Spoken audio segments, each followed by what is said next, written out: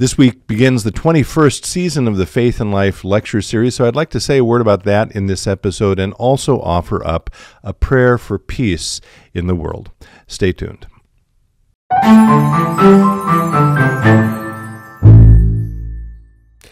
Hello, friends. Pastor Tim Westermeyer here, Senior Pastor of St. Philip the Deacon in the western suburbs of Minneapolis. Good to be with you as always. I'm going to move the mic here. It's a little low. This episode is coming out on Wednesday, October 25th, which means it's the day before the start of the 21st season of the Faith and Life lecture series, which begins on Thursday, the 26th of October.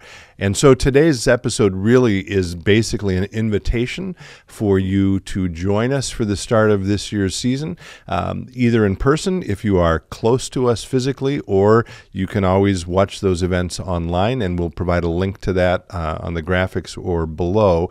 But I'll just remind you that Thursday's event will feature a gentleman who is the presentor, that's his title, at Westminster Abbey in London, the Reverend Mark Birch.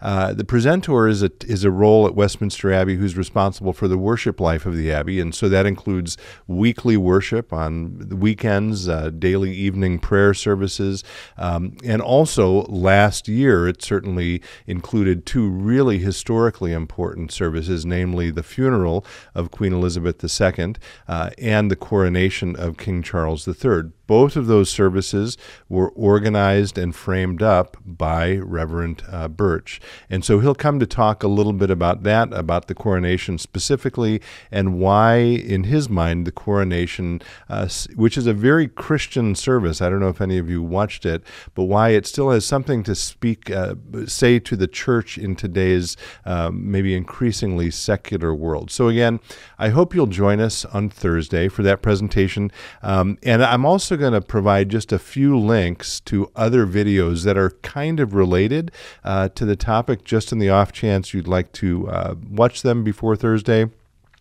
One is a short video done by Reverend Birch specifically about some of the sources for the coronation service, and so again we'll provide a link to that service.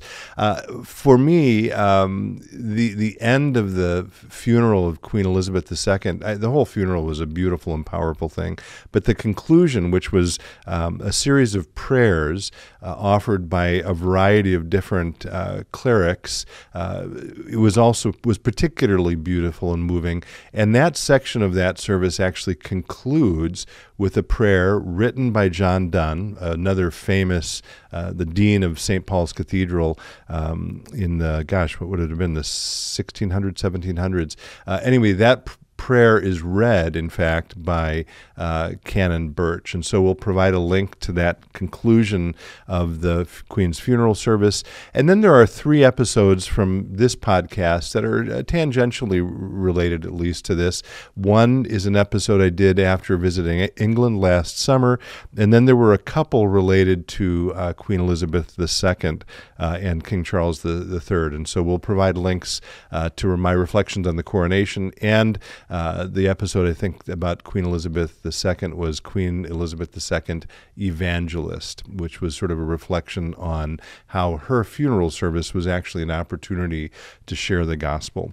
So that's my main message for today. I'm going to conclude, though, if I might, with a very short prayer. It's related to Westminster Abbey. If you've been to Westminster Abbey and you prepare to enter it, to the left of the main entrance doors, there's a beautiful prayer that's actually carved into the stone of the Abbey itself. And right now, of course, the world is experiencing a number of challenges, including maybe particularly in the Holy Land and Ukraine. And so all of us, I think, are encouraged right now, especially to pray for peace. And this prayer includes that petition. So let me conclude by offering this prayer as a closing thought. Let us pray. May God grant to the living grace, to the departed rest, to the church and the world peace and concord, and to us sinners eternal life. And we do pray for all of those things, and I thank you as always for being with me, and until next time, be well, stay in touch, and God bless.